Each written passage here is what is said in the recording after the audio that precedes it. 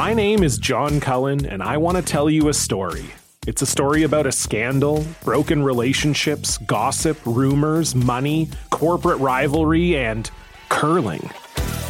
It's the story of Broomgate, how a single broom, yes, a broom, turned friends into foes and almost killed the 500-year-old sport of curling. It was a year I'd like to forget.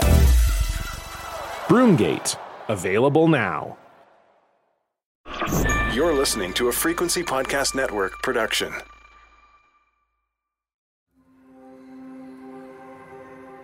How do you refer to the tragic discoveries made on the sites of former residential schools across Canada?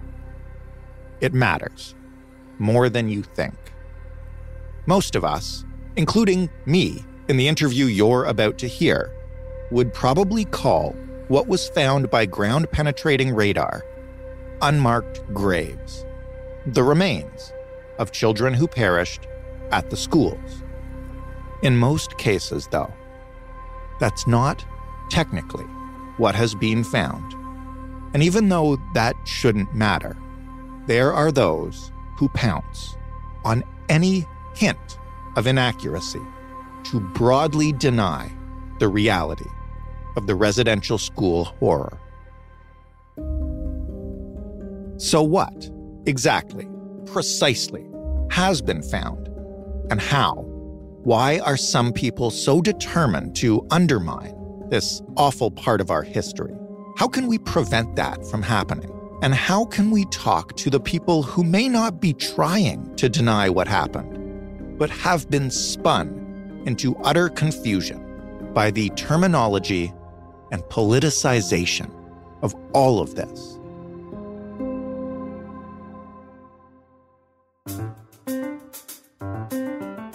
I'm Jordan Heath Rawlings. This is The Big Story. Nagon Sinclair is a professor of Indigenous Studies at the University of Manitoba. Hello, Nagon. Nice to be here. Thanks for having me.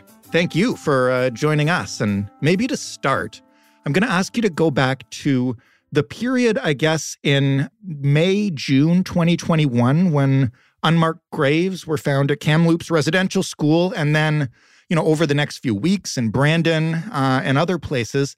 Can you describe the general reaction of maybe Canadians who don't have a deep background in Indigenous studies? Well, this is a really good example of really being precise with your wording, because this is what has led to some of the confusion and then some of the denialism that has emerged in the country. We don't yet know what are those things in the anomalies that people have found at residential school sites. They are suggestive that they are unmarked graves, but the issue is that when we're not really precise with our wording, particularly at Kamloops, for example, and certainly the First Nations near Kamloops, the ones who are most impacted by that residential school, certainly they are going to exhume parts of those sites where those anomalies exist.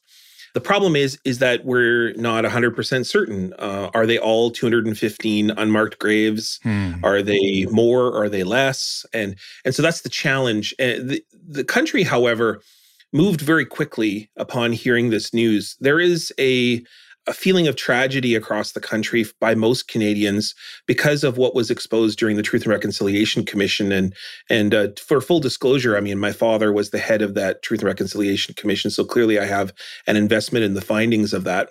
But any scholar, any researcher, any academic across the country will tell you that the TRC is the most exhaustive analysis involving the most amount of accounts of residential schools. Mm-hmm. And in every single account, survivors talked about, and those who worked at the schools too, talked about children who had died at the schools, mostly due to tuberculosis, but also due to physical abuse, also due to, in some cases, murder. And then in some cases, the fact of the lack of health, starvation even that was happening within institutions. There's been researchers that have talked about slavery that have been used in terms of what happened within those schools. And so there's a whole host of abuses that took place during residential schools that would absolutely suggest, and the TRC validated this, that there were people who died at those schools. And many communities that had children that left and never came home, nothing ever knows what had happened to those children, in the tens of thousands of children from hundreds of communities. And so what we're left with a big question mark, wondering what happened to those children. And certainly the anomalies at those residential school sites suggest that those children are buried in those places. But the first thing that the Secwepemc, those who were impacted at Kamloops, said is that these are anomalies that we need to investigate further. And that means that the case is not yet closed. There's still investigation to be done. And we have to have some patience for these communities who do cultural protocols, do ceremonies. We can't just simply put a shovel in the ground all of a sudden. We have to be respectful of families who are already traumatized by this experience. And that's what we're going through now. So the way I just asked that question gets to exactly what we're talking about today. That was unhelpful, I guess. It's not unhelpful. I mean, I think it's extremely helpful that you're having time on your show to talk about the topic. And I'm not interested in telling people what they can and cannot say. I mean, I'm not a person who controls free speech, but sure. I also think that we have to be really precise with our language. And because it's a very sensitive issue, we've come from a very delicate and difficult time going through the Truth and Reconciliation Commission. And so emotions are heightened. And what you're seeing across the country are those who are quite upset, traumatized. We're talking about people from all different walks of life. I think every Canadian is traumatized by hearing about the fact that this country participated in genocide of children. Mm-hmm. And that's upsetting, and understandably so. And there's perhaps no one that's been more kind to those who have come to this place than Indigenous peoples who have shown care and consideration and empathy to those who came from far off lands to be cared for and shown how to eat in this place and where the medicines are. And what I hope is that our communities, as we are now showing with each other, as we begin to look for our lost children, we also show that care and that consideration for those who are learning along the way. And it's also very important we don't jump to conclusions. And so that's where I think people who have other agendas, political agendas, start to spread falsehoods and misinformation because they'll pick up on little things like this and say, are they really unmarked graves or not? And here's the proof that they aren't, and whatever. And then that'll sow misinformation to say, don't believe Indigenous peoples, don't believe residential school survivors. Right. Indigenous peoples are lying because they're exaggerating to get money. And that's what people with certain political agendas are interested in doing. I'm interested in listening to survivors, many of whom are my relatives and people from my community. I'm also interested in hearing from people who worked at the schools and people who have firsthand experience at the schools, and Canadians as well, and that we can collectively come to an understanding about this experience. And that means that Canadians have been misinformed about the schools. So it wasn't that it was unhelpful. It was just that we really got to be precise because it's just such an emotionally charged issue.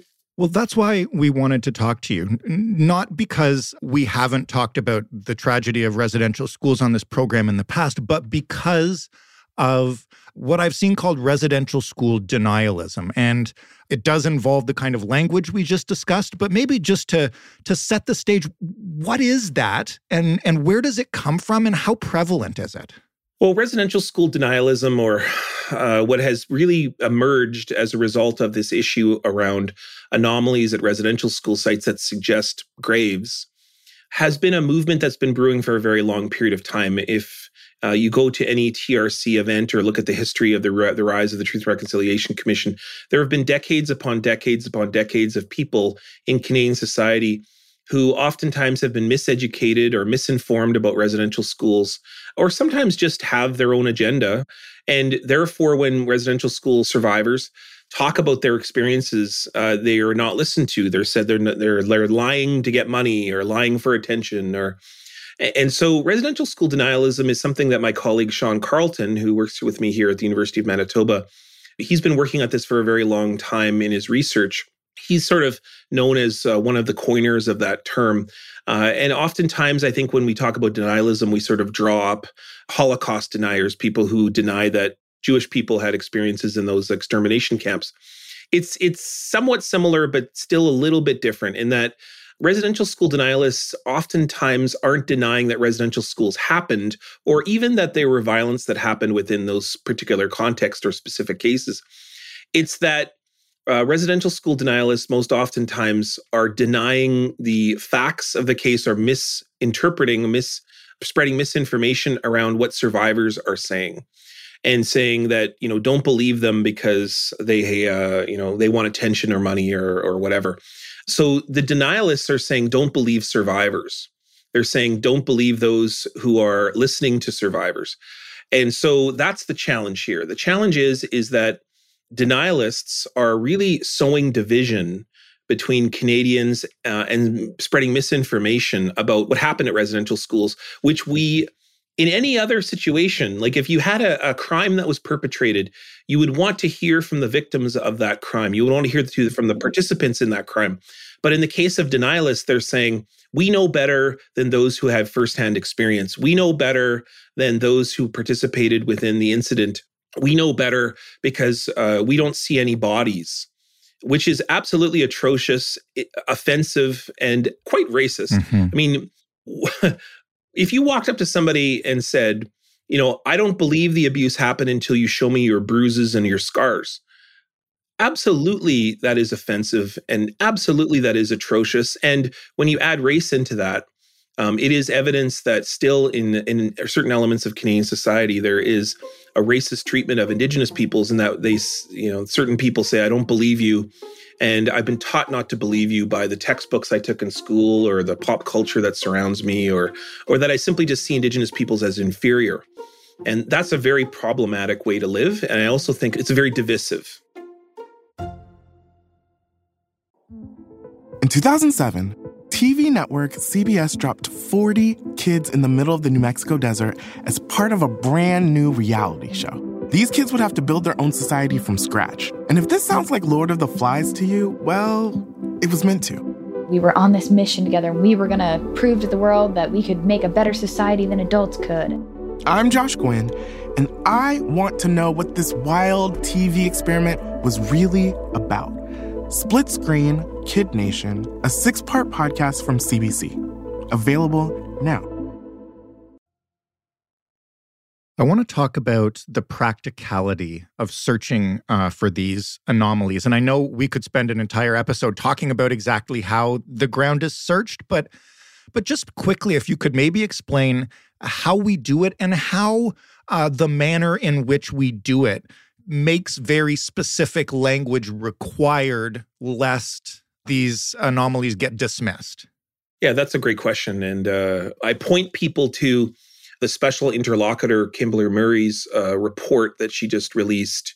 She is tasked with leading the searches, or certainly helping oversee the searches that are being done by communities today, that the government are participating and partnering with communities in which to do these searches. Because, everybody wants answers. I mean, everybody wants answers very quickly, and they want answers because they want to know what happened to these children who are missing. And so I point people to that report. There's very intricate descriptions in that, and case studies, examples of what communities are doing.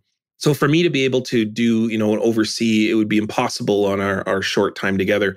But what I can say is that whenever there is anomalies that are uncovered, usually by ground penetrating radar, and there's many cases actually happening right now in Manitoba, there's certain sites that are identified as looking grave-like, that this ground penetrating radar can look like. So it looks like human remains.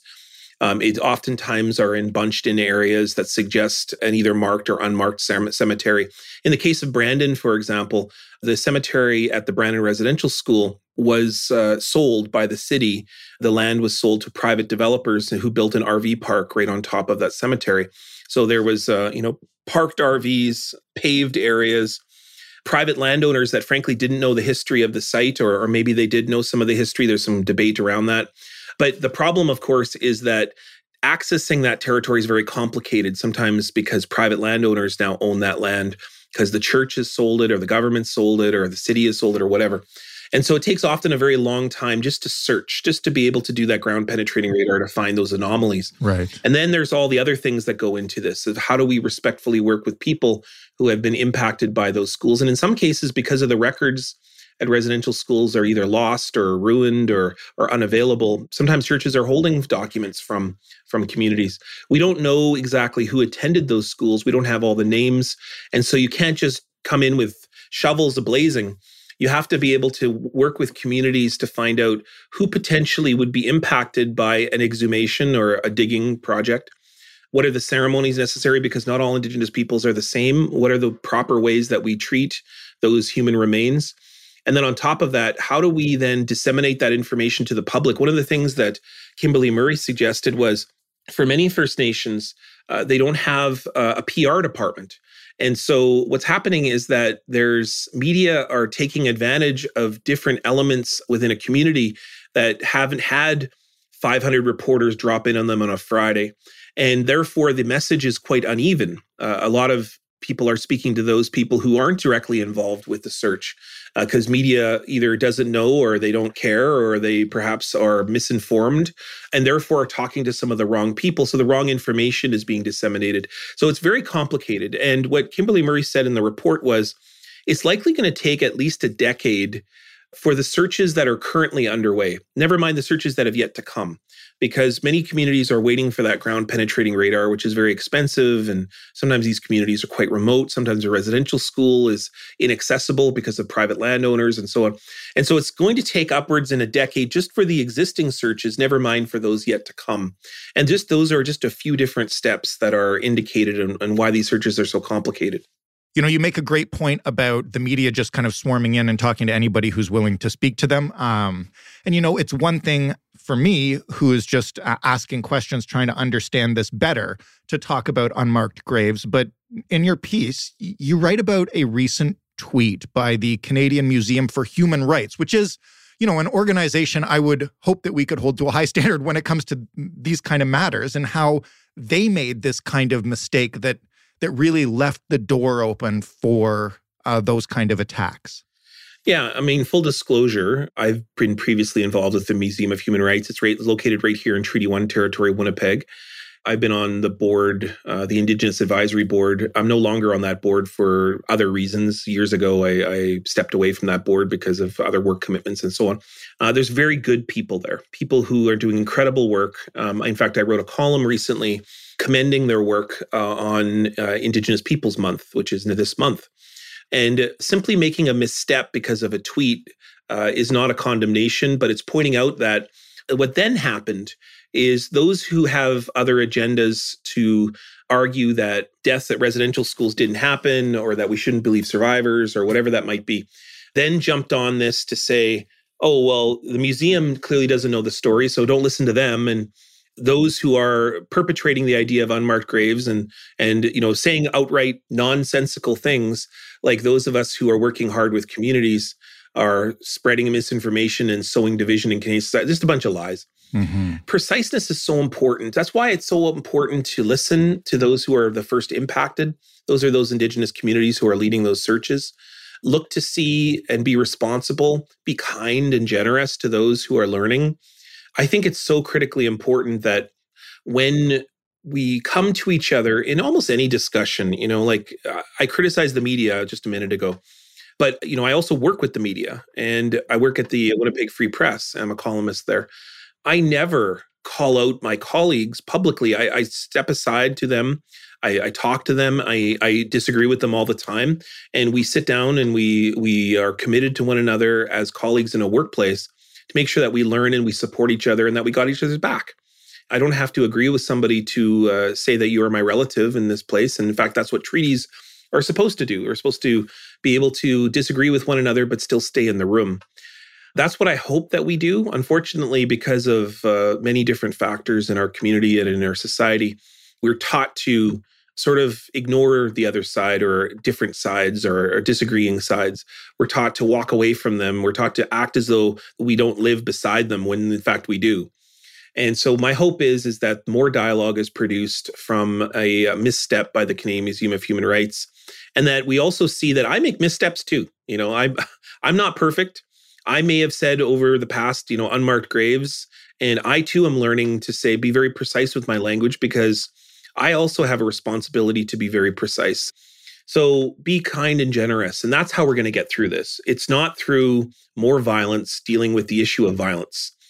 That's not going to solve anything. When we do that, all we do is we produce more discourses that lead to residential schools or other policies like that. Our job is to be adults and to treat each other as adults in kind, respectful, generous ways, but then also realize that even if we disagree, we still have to live beside one another. We still have to work together. We still have to look at one another because we're both in the room, whether we want to admit it or not. That's a really good point and a good way to put it. And the last thing I want to ask you about is I have found, while following this argument online, that a lot of it is in bad faith, the way you point out. It's driven by racism or denialism or whatever you want. But I also want to ask you, how can we talk to people who aren't doing that in bad faith, but who have been confused by the language that maybe the media has used, by some of the statements made by denialists who are basically at a place where they're like, well, I thought we found these bodies and now they're telling me that we haven't. Like, how do we try to straighten that out and be more clear with one another so that we all understand exactly what's going on here and what isn't? Yeah, the truth is that this is not going to be easy. My father, who is head of the commission, who I constantly am learning from and thinking back, you're at that age where my father's at the sort of twilight of his life, his career, and I'm just in the midst of it. And you look back to things that your parents say over the years and you kind of go, oh, that was actually very wise. Mm-hmm. And I remember one thing that he would often say during the Truth and Reconciliation Commission is he would say, if you think the truth is harder, reconciliation is going to be much, much, much harder. Hearing that truth of what happened at the schools is very hard, but now taking action on that truth is even harder. It was very hard to hear about the violence against children. It's very hard to hear that there are segments of this country who were targeted, who were assaulted, and that the government paid for that and the churches ran those institutions. And so therefore, every Canadian is complicit. Every Canadian paid for those schools. Every Canadian, whether they knew what was happening in those schools or not, were in communities with those schools. Every Canadian lived in a society that benefited from the violence against Indigenous peoples, whether it was the stolen land or whether it was the stolen resources or the stolen children. It's hard to hear that. I know. I have both Indigenous and non-Indigenous sides of my family, and it's hard for both sides to hear that because for Indigenous peoples, it brings up a lot of trauma, a lot of anger. For non-Indigenous peoples, it brings up a lot of guilt and a lot of pain and a lot of feelings of sadness, a lot of feeling of betrayal because people didn't learn about this growing up. The challenge will be is how do we then live together when we are all so impacted by this? How do we sit and have food together? And most importantly, how do we teach our children about this and that we make our children's lives a little bit easier so that when we carry this and we go travel to the West or we pass on from this life, that we can create something better than we inherited? That's the challenge. That's going to be the challenge of our lifetime. I mean, all of us, especially if you're a parent, want your children to have a bit of an easier time than you did. You want them to not have to face the challenges and the violences that you did. And so when I look to my daughter, that's what drives me to this work. And what she needs is she needs people to be responsible to one another and kind and generous and to not, scream over tweets at each other, but to say, what does it mean to live together?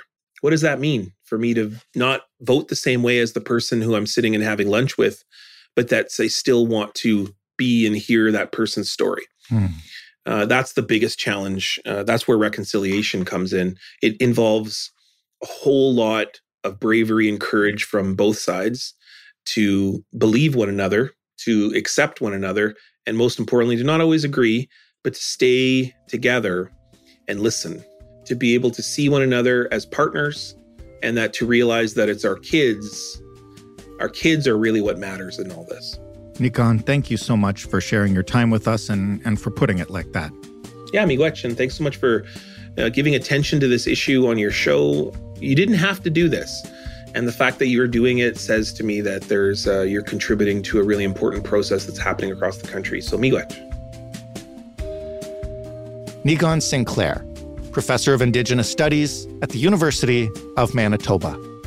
That was The Big Story. For more, including our previous coverage of this issue, you can head to thebigstorypodcast.ca. If you'd like to ask us a question about this episode or any other, you can find us on Twitter at TheBigStoryFPN. You can email us at hello@thebigstorypodcast.ca, or you can call us up and just ask it in a voicemail. 416-935-5935. The Big Story is available in all of your podcast players. It's available on smart speakers. All you have to do is ask yours to play the Big Story podcast. Thanks for listening. I'm Jordan Heath Rawlings. We'll talk tomorrow. In 2007, TV network CBS dropped 40 kids in the middle of the New Mexico desert as part of a brand new reality show. These kids would have to build their own society from scratch. And if this sounds like Lord of the Flies to you, well, it was meant to. We were on this mission together, and we were going to prove to the world that we could make a better society than adults could. I'm Josh Gwynn, and I want to know what this wild TV experiment was really about. Split Screen, Kid Nation, a 6-part podcast from CBC. Available now.